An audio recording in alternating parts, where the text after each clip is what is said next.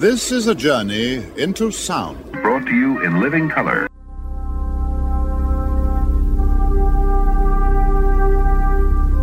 I'm Tony Epstein, and this is the Magical Mystery Tour.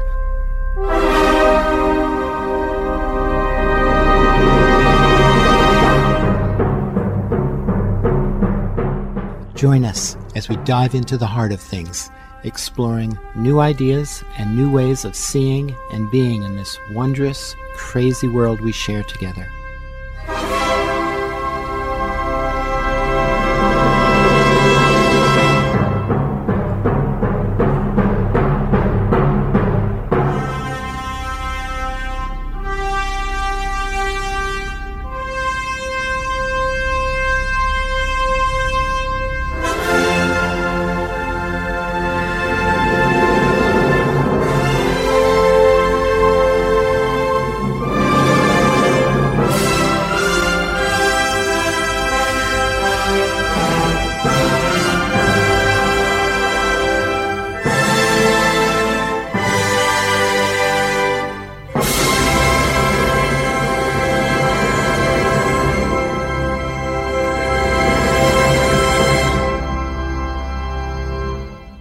I know that you're afraid.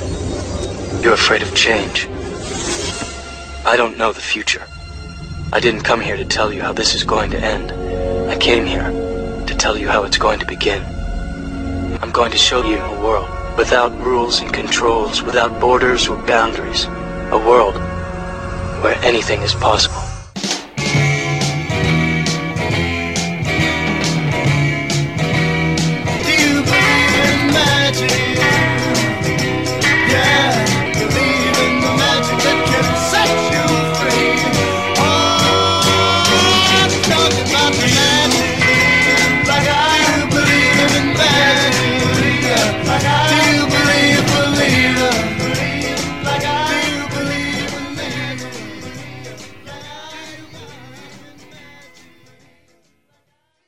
My guest is Sharon Martin.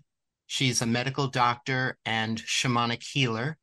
She's a graduate of Johns Hopkins School of Medicine and the Healing, the Light Body curriculum of the Four Winds Society.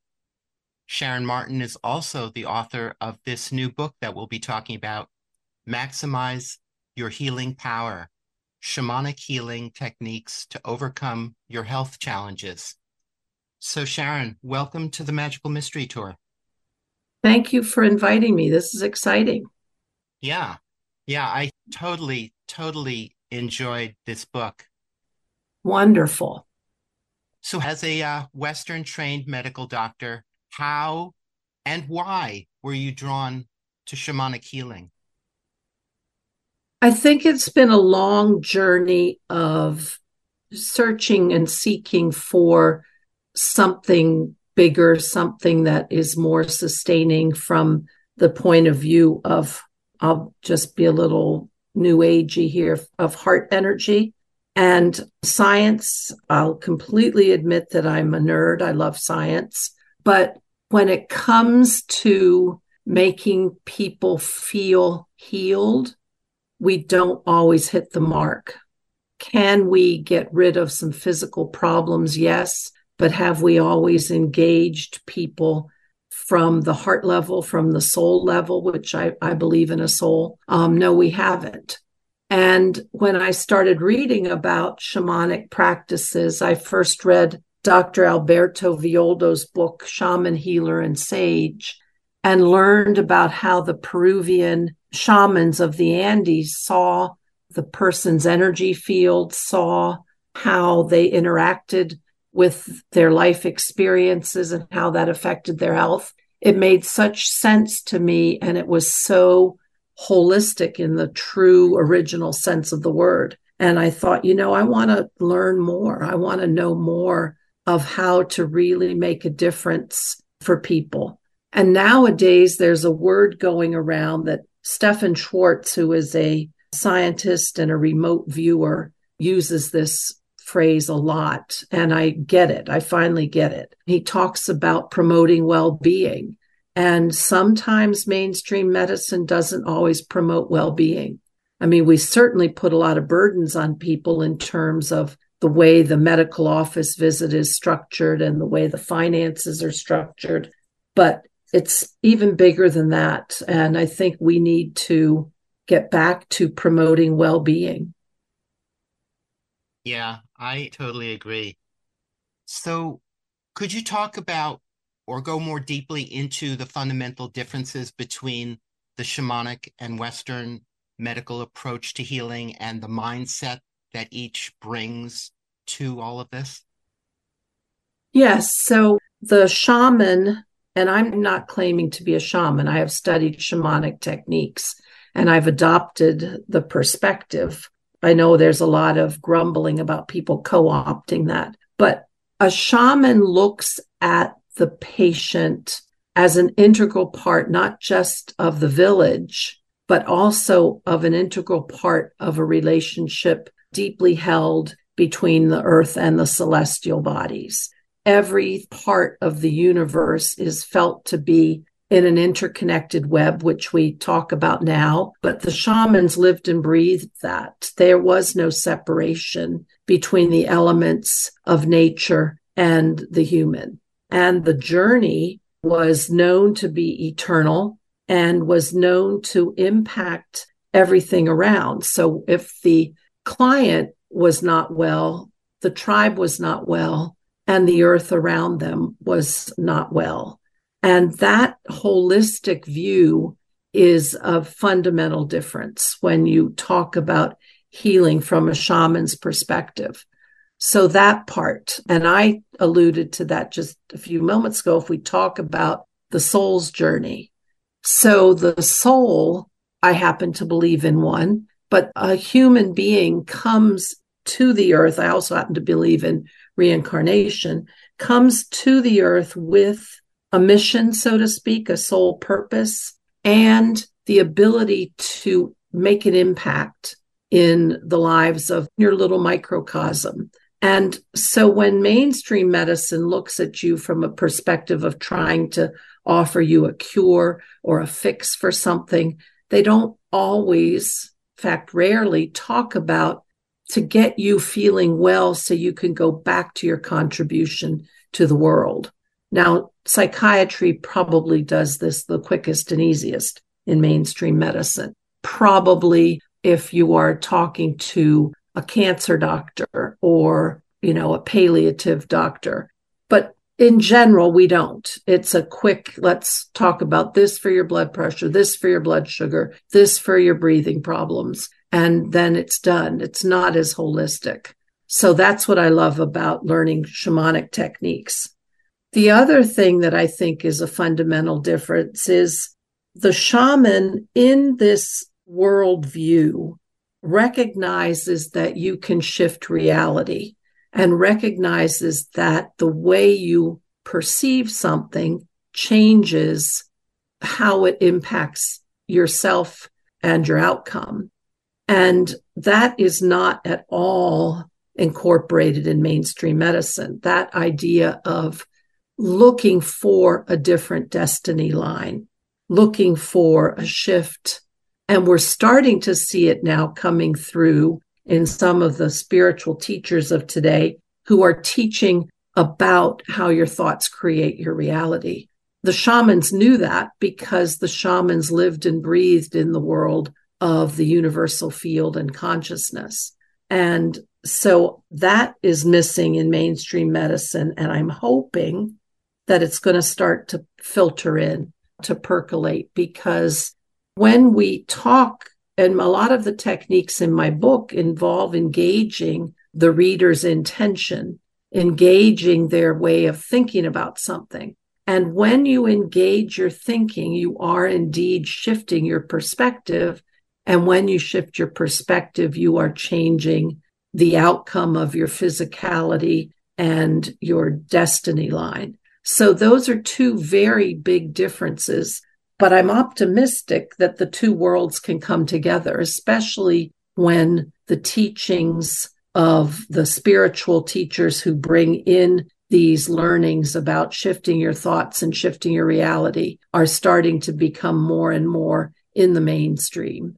And people are starting to realize that they themselves have the power over engaging their wishes, their desires, the way they see themselves. And that's going to shape mainstream medicine, which I'm glad for. The thing I think that can come in really strongly and I hope that my book can help people do this, is to really start as the reader, as the person who wants to shift a life challenge, really start to feel into the outcome you want that may be very different than how you feel you are at the moment. And as soon as you start to break down the bars of that cage of thought that you're in, then you are opening possibilities that can seem miraculous, but actually are possible. Yeah, I love all this stuff. And I love the notion of our ability, our intrinsic ability to shift our own reality and to engage in that kind of co-creative process with the universe that we are a part of. And one thing that I want to ask you about is the ritualistic aspect of shamanic practice that's used to reconnect us with to our soul level experience so that we can engage in these ways and also get in touch with the deeper connected intentions that we have in relation to our lives as they are now that are not functioning in alignment with who we most truly are and what we're most wanting to become. So that's another big component in my book that I learned from studying shamanism was the integral use of ritual. And so I've thought about that a lot off and on, and especially when I have been on podcasts talking about my book, I've kind of been challenged to really deepen into that. But ritual is powerful. So why do I sense its power?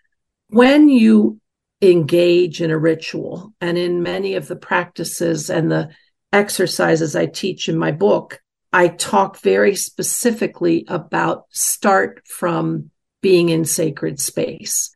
So for me, any ritual that's going to have any great impact should start from that, I call sacred space, that sweet spot, that place where you, as the performer, the person doing the ritual, is completely present at all levels. External world shut out, whether that's kneeling on a pew in a church, whether that's sitting at the base of a tree, whether that's lighting a candle beside your bed and saying a wish before you go to sleep. When you're fully present, then you are activating your connection by your thoughts to your subconscious and to source, which I think from a physicist perspective, we would probably say that we're talking about the universal field that's felt to be, and I don't talk about this in my book, but is felt to be an information field. When you're connecting in that way, you are literally linking up your physicality and your consciousness to all that is. And then each ritual, whether it's the lighting of the candle, the kneeling as you enter the church, any of those rituals then are performing a task that most of the time when you're doing it has been done for thousands of years by hundreds of people. There is, I believe, I don't know how to prove it scientifically, and I'll use words that may not have the right explanation in physics, but there is an energy vortex that you are stepping into. There is a configuration of vibratory field, again, I'm using my words, that for thousands of years, for hundreds, thousands of people have done the same thing. There is a pattern. There is an energetic pattern that you are engaging with. And that's why sacred sites are so powerful and evoke such stirrings in us. Just take, for example, a sacred site such as the Wailing Wall or Machu Picchu or one of the kivas in Southwest United States. You can feel a shift in the energy as you approach. And that is because thousands of people before you have connected with that space and set up what I call an energy vortex. So a ritual brings all of yourself to the picture, and it says, I'm fully present here. And it engages the universal field. It taps into the power that has been established previously by thousands and millions of people. And then it sets you up to really have the best flow of your intention. And that's a big one. Intention, which is your laser focused, deeply held wish for an outcome, and sets up that for you to best flow from your consciousness to your intention, to then creating how your body moves forward in the world and how your actions move forward. And that linking up, that's why I call it the sweet spot. When you are totally engaged in that way, you are, and I'll use modern day words, you're downloading power. You're downloading all of those possibilities from source, from the universal field, because you are linking up. And meditation does that, and prayer does that, and rituals do that. And so that's what I love about rituals and how you can use them in healing, because it is that sacred space where you are fully present, holding only the highest intention for yourself. So these practices are like creating a new current, a new stream, or new direction in our lives. Because most of us have been living in these old stories, these old cultural narratives that we've pretty much lived with without questioning them. And in the shamanic realm of practice, there's the use of altered states and also what are called spirit helpers. Could you talk about the interrelationship of how we are engaged in an inner kind of alchemical process of working with those old stories and being stuck? You talked about being, behind the bars of our own mental thinking and beliefs. Talk about how these different elements, these different shamanic practices help to free us of the prison of our mind and the stories that we've pretty much been brought up with our entire lives, and continue creating on a daily basis. No kidding. So let me just follow up with one thing about, not only is the ritual bringing in a new current, you're also bringing in, if you're bringing it in from the highest perspective, from the universal field, you could in fact be bringing in the pattern of the original template of the way our bodies were supposed to work.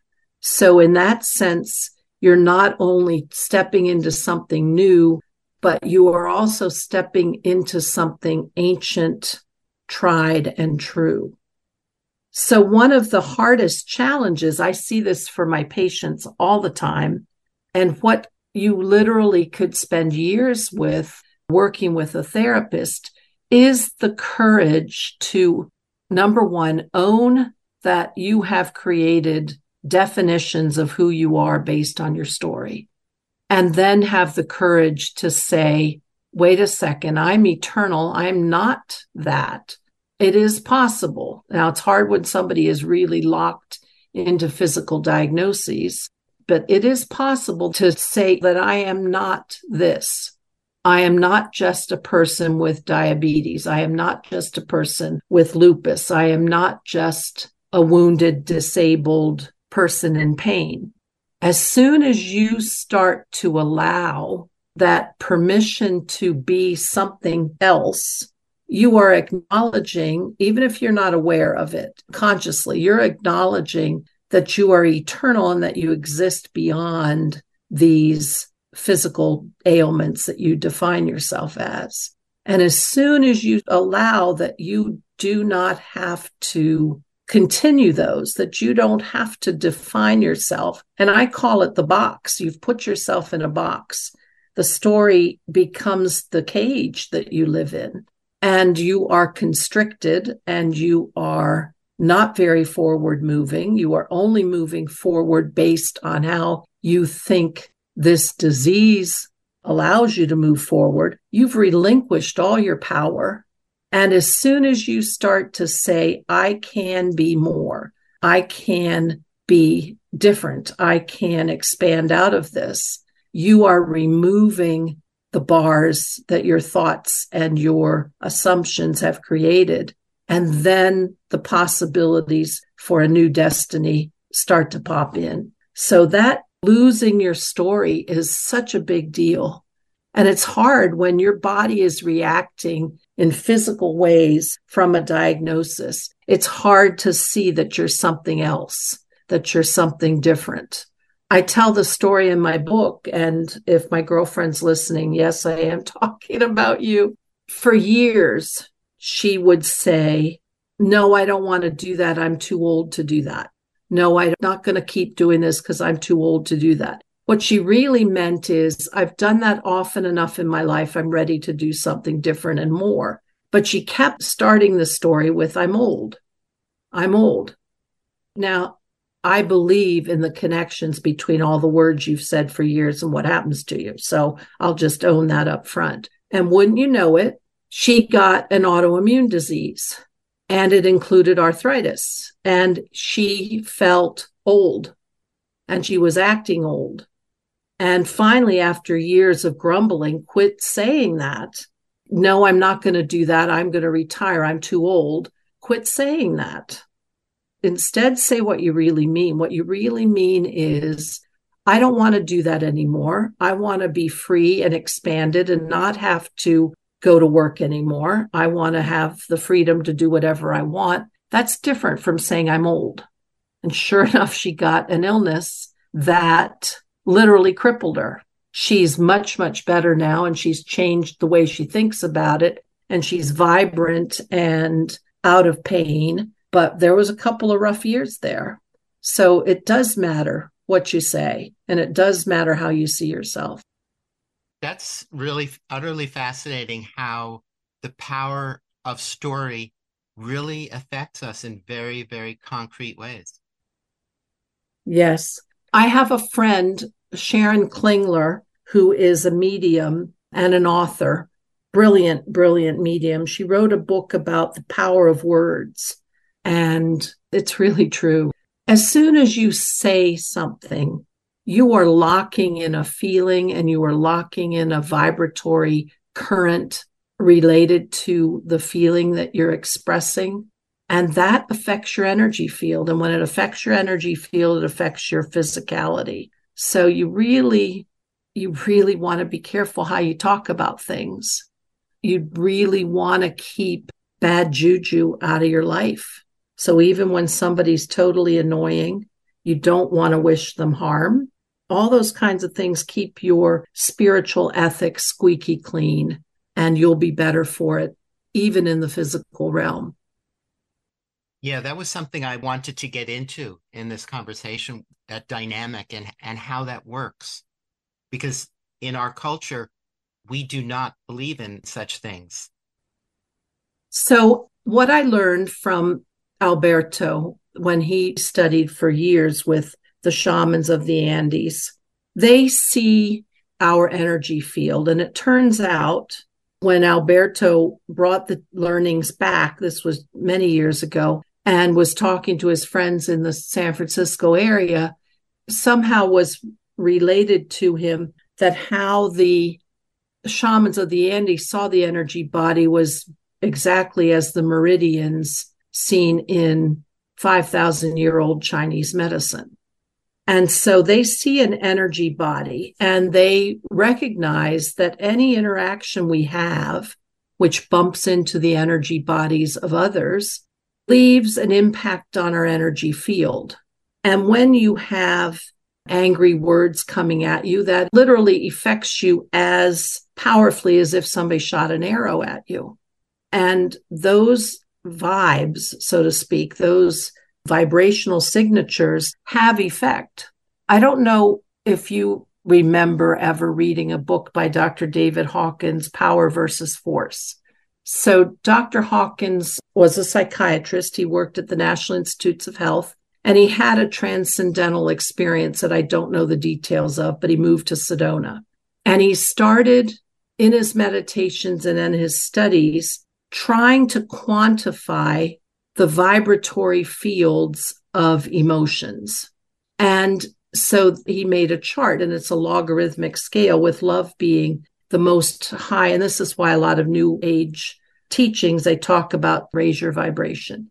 High vibrating energy of love. And of course, anger, jealousy, greed, fear were all below the baseline. And those thoughts literally have vibratory impact.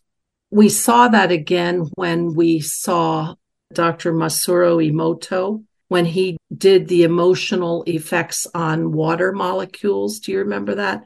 Yeah. And whether or not you got a gorgeous frozen snowflake or you got some jumbled up icky thing. Mm-hmm. Well, Lynn McTaggart writes about this in her book, The Field, all the experiments the physicists have done to show that you can literally affect your water molecules by your thoughts. And when you figure our body is 65% water, water molecules hold, this is the basis of homeopathic medicine, water molecules hold the, quote, memory of what they've been exposed to, even when that chemical they've been exposed to is no longer around. So put all those things together and you can kind of see the intriguing concepts that your thoughts really do change things. Your thoughts really do impact, and we should be careful. And that's what I try to help my patients see. The way you think about yourself, whether you're a healthy person or a sick person, if you define yourself by your diagnoses, you are limited as your diagnoses are. So it really does matter that you change your story. And it reaffirms that we are actually living in an energy field, a fluid and dynamic energy field that is in constant fluctuation and constantly being affected by everything that's going on. Yes.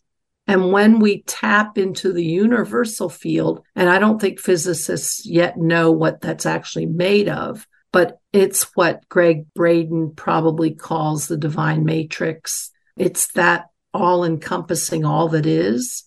To me, it's like a velvet pool of potential.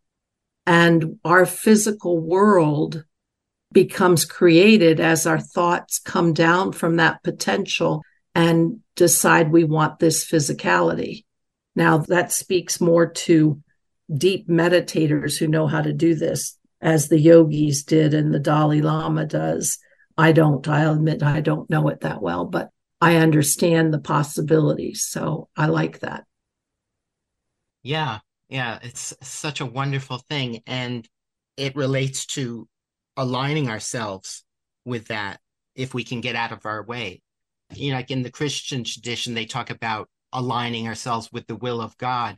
I would put it in terms like you described, like being in alignment with all that is, as opposed to the way, with our stories, we tend to argue with reality and resist it. And then we create problems for ourselves and additional suffering and additional problems. And they just spiral endlessly and further out of control. And the thing also is that they're limited.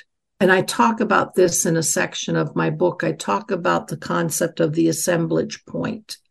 When you stop feeling as expanded as that universal field, when you stop feeling as full of potential as it exists out there, the all that is, and you build a story, you are getting, it's like you're holding up a funnel and you start with this very wide, big, and you're pulling it down to a very fine, small. You're just being more and more small.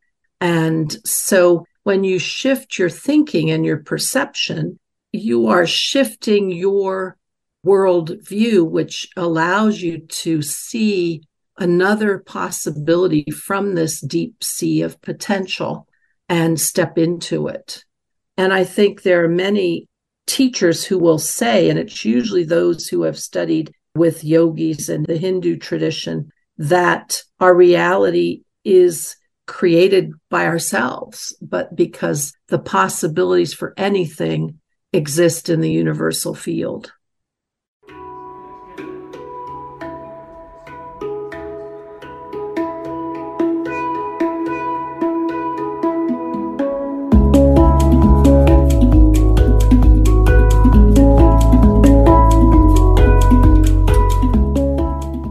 I'm talking with Sharon Martin.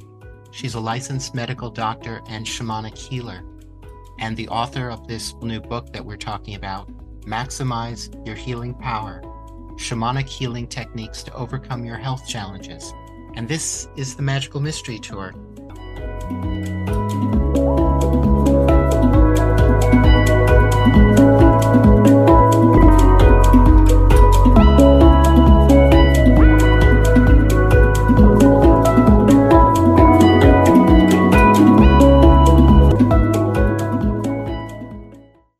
There's a line in the book where you say, we alone are responsible for every circumstance and event that we encounter in our lives.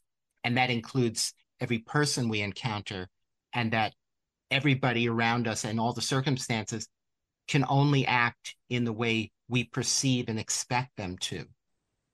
Yes, and that perception and expectation, as soon as you can float a new thought, a new awareness, you're opening up possibilities. And when I relate that back to being a better physician, we're always taught, at least back to medical school. And of course, we've made our scientific worlds as doctors, the longer we've been in it, we get smaller and smaller in terms of our viewpoints. But we're taught to consider all of these alternate possibilities for disease. You see something bad on an x-ray, instead of assuming it's cancer, you're taught to think different and bigger and something else. Always look for something else. And that really, when you open your perception that way, then you allow possibilities of other things being the cause, and you don't lock the person. If you're the client themselves, you don't lock yourself. If you're the physician, you don't lock your patient into a doom and gloom. And I think for me, I need to keep those open perspectives and possibilities at the very least so I can keep hope alive. Because otherwise, if I keep locking my patients into doom and gloom, that's really not a very fun job to go to all the time. Yeah, and that affects the practitioner as well if they think along those lines. Oh, there have been numerous times that it's been assumed that something is bad, and it turns out to not be. I had a woman patient who had some swollen lymph nodes in her neck. You know, the CAT scan said, oh, this could be a lymphoma, and went to the oncologist. They said, okay, this is a lymphoma, but based on your blood work, it's what we call smoldering, meaning it's not a fire burning out of control. It's just kind of simmering there. And don't worry. Well, they never did a biopsy. And luckily, I mean, I believed the oncologist when they sent the report, because that's what you send people to the specialist for. But luckily, she was absolutely brilliant and refused to accept. And she said no. And she went to another cancer center, a bigger one, and they did a biopsy. Well, it turned out to be an autoimmune, very well controlled, not lethal sarcoidosis. And she doesn't even have to see the doctor every year. So, I mean, you painted a gloom and doom, even though you said, don't worry, this is smoldering, you're going to be fine for many years. You know, that's not the same as getting the proof. You know what I mean? Mm-hmm. Yeah, and my understanding about all these physical conditions is that they're also malleable and changing all the time, because we are actually living in an energy field, a fluctuating energy field. And because everything is continually affecting the state of that energy field, our body on the physical level is also being affected in those same ways, so that one diagnosis in one moment can change in the next moment. And you're absolutely right. And there are some healers that I've met recently that work by tapping into that field. And I'll use my words, downloading the original template of the way the cells should be working.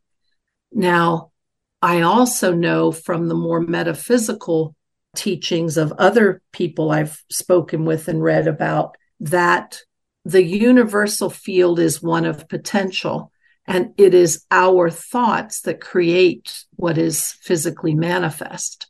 And I think this is frontier stuff, and I certainly don't understand it completely or how to work within it. But with the teaching that when we tap into that potential, we can literally create with our thoughts a new reality. And there are people who can change their thinking and heal their cancers, heal their tumors, heal their heart disease, have the oncologist look and say, what was here 6 weeks ago isn't here anymore. Can I teach you exactly how to do that? Not yet. I'm learning that myself. But is it possible? I absolutely believe that it is. Yeah, that's powerful stuff. And if we can come to realize that we have those choices in each moment, that is incredibly empowering. And it also gives you back your control over your reality and your destiny. And I believe, and that's one of the main goals of my book, Maximize Your Healing Power, is I want the reader to take back control. And I want to show you have tools to do that you do not have to accept something. You do not have to let life land on you. You can actually be the driver of your own bus. Yeah. I've been working on this stuff in my own life for many years. And yet at the same time, I'm living in this culture that is literally rushing in the opposite direction with tremendous force. So it's a continual struggle to maintain that perspective. Well, and you've hit on something that is going on in our culture these days. There are powerful collective conscious thought forms going around with a whole section of people in the, hate-filled, intolerant negativity. And those thought forms literally permeate from one person to the other, and it sets up a collective thought form. I'll use that word for a collective energy field that is very draining and difficult to get past. Yeah. And even if it's not hateful and negative in those ways, it can still restrict us, like being in a psychological and emotional straitjacket. And especially if you come with beliefs taught to you and conditioned in your upbringing. Yeah, that's the straitjacket. Yep. So another thing that you wrote about, which I loved in the book, was the approach of Frank Fool's Crow. I love Frank Fool's Crow. And how he would have his patients stay with him for 4 days, even though he said that his healing work was instantaneous.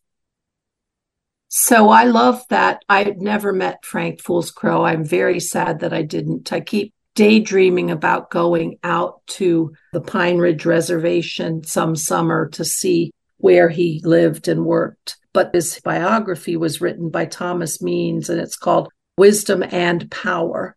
And he would have his clients come and stay in his teepee for 4 days.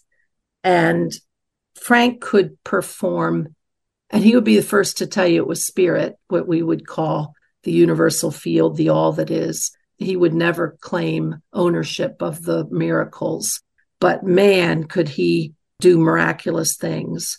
And he was asked by the biographer, how come you have him come for 4 days?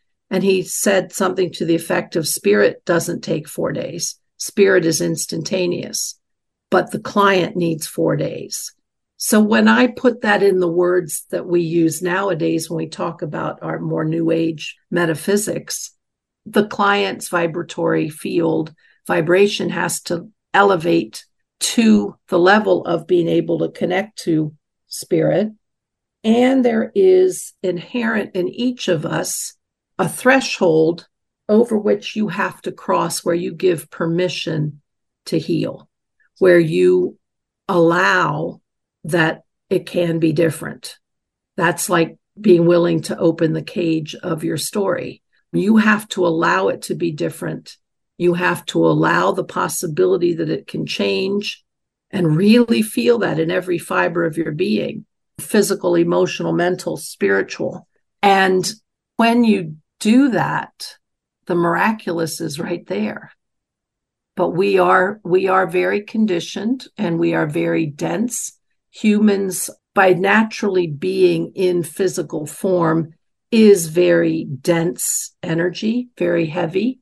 You congregate all the molecules together into organs and skin and cells and things, which is not the same as the high vibrating frequency of the universal field. That is very, in fact, the Andean Quechua Indians, talk about Sami, which is that high refined energy, the light stuff, the light fluffy stuff, and the Hucha, which is the dark, heavy, dense. Well, humans by their very nature walk around in the denser, heavier fields. We are literally made into form. So when you allow yourself to heal, you're allowing even your organs and cells to be able to be reconfigured. And that's a big ask, especially if you're trapped by pain or a physical condition, to just allow that it could be different. That's a big ask, but that's how Frank, I think, why it took 4 days. Mm-hmm. Yeah, that connects with what you call perfecting our intention. So could you talk about the importance of getting our intention clear and alignment with that sense of who we are most wanting to be? Yes, so intention is a really big deal. And intention is having a thought that is aligned with all aspects of our being. So we could say, oh, I hate this job. I got to have a new job. But overwhelmingly, the energy that you're feeling is, I got to get out. I'm in ick and I got to get out. It's not in the feeling of, when I am in a new job, how glorious and free and respected and full of purpose I feel. You're in the thought of, oh, I can't stand my boss and the place I go to work and they don't pay me and all the. When you set an intention, first of all, you want to be really clear what you're asking for. And I mean crystal clear, because to say, oh, I want a new job. Well, what you're really saying is, I want to get out of here. Well, boom, you could get out of there, but who knows where you're going to land. So you want to really focus on holding thoughts of, when you land at your future self, how you want to feel. You don't want to say, oh, I can't stand it, I'm in pain all the time, get me out of here. No, you want to say, oh, look at me living pain-free. My joints are fluid. I'm flexible. I feel alive. I feel vibrant. That's way different than, oh, just get me away from this arthritis that's got me crippled and the muscles that ache all the time and I'm old. Those are two very different thoughts, because just getting away from something doesn't mean you land in a better place. So when you set your intention, and attention for me is a absolutely laser focused thought, aiming directly on the target of what you truly, at your deepest level, heart, body, and soul level, want. And I do an exercise in my book in Meeting the Future You, seeing yourself as that free, vibrant, expanded, full of life force. That's a different thought to hold than, oh my God, I got to get out of here. Because that thought's about escape and reminding yourself every moment of the ick. You want a thought that is light and feels good and wakes your heart and soul up. So those kinds of things, when you intend for something, just be sure what you're really asking. Say you're in a relationship. Oh, I really need a new boyfriend because this guy's driving me crazy. So, okay, maybe the universe goes, boom, here he is. Somebody new doesn't mean somebody better. So really hold, how do you want to feel? How do you want to be enlivened when you set your intention? Now, an intention is, I'll just say, an intention is not just an affirmation. It's not just telling yourself a good feeling thought all the time. It is seeing yourself in your wish of what you want to embody. So it's really activating all parts of you, including the direct feeling quality of it.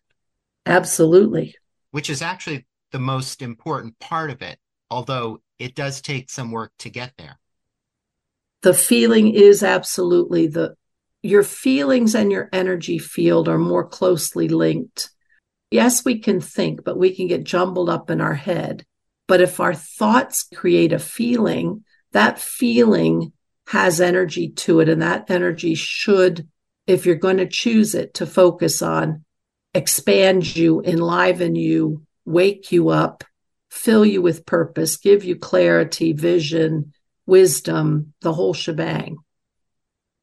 Mm-hmm. So in shamanic practice, there's often talk of using quote unquote spirit helpers or energetic forces that are outside of ourselves to help us to amplify our power or the power of our intention in these ways?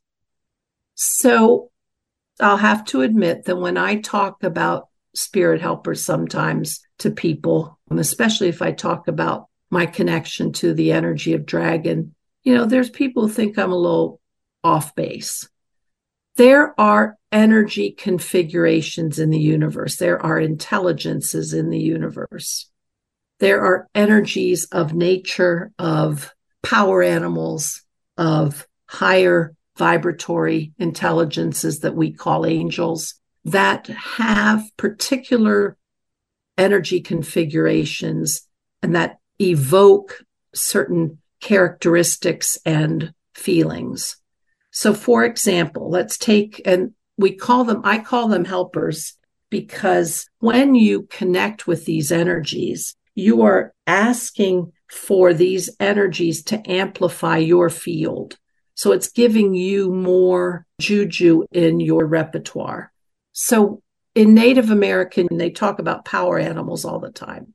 Well, what does having a helper of a power animal do for you? Well, if you focus on a particular animal, let's take wolf, for example. A wolf is incredibly intelligent, very, very loyal to its pack, to its family, very protective, wise about its environment. When you connect with wolf, you are asking to connect to those characteristics that may have energies that you yourself don't have yet.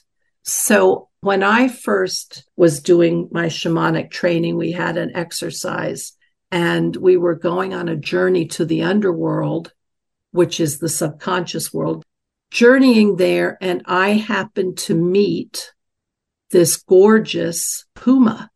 I'm talking gorgeous, big, tawny, gorgeous puma. And in the meditation, in the journey that we were led on, I was in an underground cave and I couldn't find my way out. And the puma appeared, and that was also in the same family as jaguar, appeared and stood up in the cave, found the opening in the top of the cave, and was so tall when he stood on his back feet that he could reach out the top of the hole of this underground cavern, and I could see the starlight that he was connecting to. And I was able to, in this meditative journey, climb on top of his back and use him as a ladder to walk out.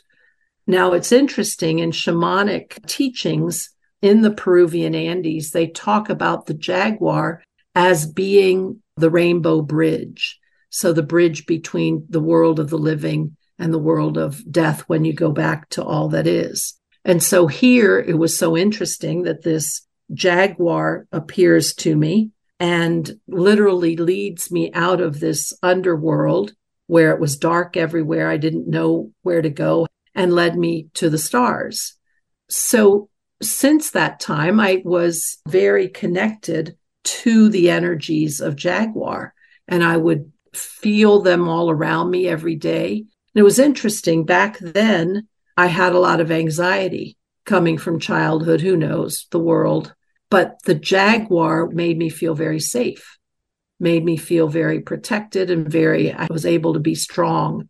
And so you bring a power animal to you that can give you energies that you don't have operating in your usual daily energetic construction. And you start to bring those in. Again, you don't assume you're stuck in what you have now. You try on these new things. And then I started to operate with more sense of stability and security. And I still meditate with those jaguars on a daily basis. So those kinds of helpers are there for you to expand your awareness and your perception of who you are, and use that expanded awareness to choose new directions in how you proceed in life. So those helpers, those power animals, or whatever form they may show up in your life in, they become part of our energy field. Your connections, your alliances, yes, you are sharing their energies. And so one thing that I want to say here, because it's very, very important, when you align yourself with these other energies, and there are many energies of nature, of the universe, of the celestial bodies that have intelligences, when you align yourself and you take on the teachings that these energies can give you, for me, the jaguar was security and protection and fearlessness, then you have to give something back. You have to have a reciprocal energy of respect and gratitude, because you don't keep sucking up the life around you without giving something in return. That's not a sustainable relationship. And having that mutual respect and that willingness to offer something back is critical to a long-standing relationship. And I think I say this in my book, is nothing sends a power animal or a helper packing quicker than you not respecting it. So what do I mean by that? And then the other question is, okay, well, what can I, Sharon, give a jaguar? Well, every time in my meditation that I've had either a angel being show up, sometimes dragons show up, power animals show up, and I'll say, well, thank you, and what can I give you in return? I would say 99 times out of 100, 999 out of 1,000, the answer is take your expanded self and go make a difference in the world. So the majority of the time, what is asked of me in return is not, well, you have to promise to give me an offering at the altar, or you have to promise to buy me such and such. It's about go be your absolute best and more expanded self. And that commitment, I have a lot of helpers, and that commitment matters, because if they're there boosting me along, then I can keep putting. And as humans, we have such a unique ability in what we can bring to the earth. I don't think we realize always how critical human beings are to the further journey, the destiny, and the salvation of the earth. And if we can bring to the earth, in our little daily microcosm, our expanded self, and if the power animals help us do it, the majority of the times I've connected and I've said to these intelligences, what do you want? They want to use their forces with us to change the world. What a beautiful note to end on. Don't we love this stuff? I totally love this stuff, and I'm so grateful to have had you on my show. This has been a wonderful conversation. I have enjoyed it so much, and I'm happy you liked the book. I think the book has something to change anybody who reads it. Even if you don't have a health problem, the learnings here can really shift your life in general and give you a more expanded life. So the opportunity to tell people about it, I'm so appreciative of that. So thank you so very much. And also in the book, you take us on numerous shamanic journeys. Oh, they're so fun to do. So here's another thing. I tell this in the book. If you read through it to yourself and then you record it, maybe even on your iPhone, leaving pauses, or when you're in your sort of altered state, when you're doing the journey and you need more time, just hit the pause button. Playing it and following it as a guided meditation would be so powerful. And there is an audiobook, although I didn't narrate it. I'm narrating the recording all the journeys in my own voice with my own energy and pauses where I think they should go. And they're going to be up on my website soon. And that's drsharonmartin.com, drsharonmartin.com. And then, truthfully, I think if I'm guiding you, you'll feel the energy of it and it'll be spectacular. Sharon Martin is a licensed medical doctor and shamanic healer. She's a graduate of the Johns Hopkins School of Medicine and the Healing the Light Body curriculum of the Four Winds Society. And she's the author of this wonderful new book that we've been talking about, Maximize Your Healing Power, Shamanic Healing Techniques to Overcome Your Health Challenges. Sharon, again, thank you so much. This has been such a pleasure to talk with you. I've had a wonderful time. Thank you for inviting me.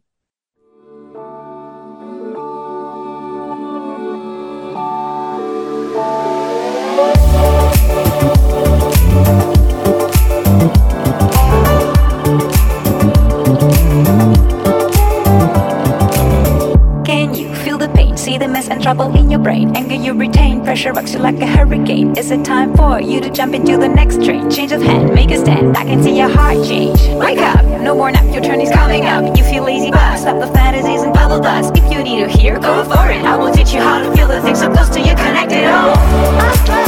Every day is a miracle. Connect back with the people and all the people you miss. Don't think you're invisible. Connect back with the people and all the people you miss.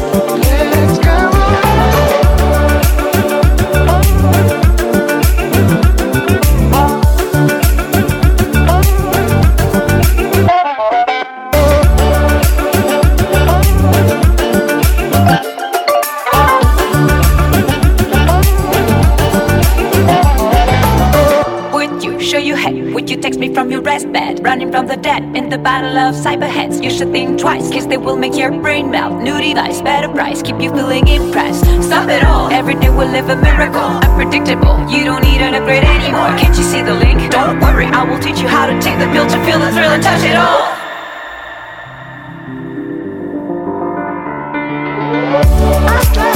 Every day is a miracle. Connect back with the people and all the people you miss. Don't think you're invisible. Connect back with the people and all the people you miss.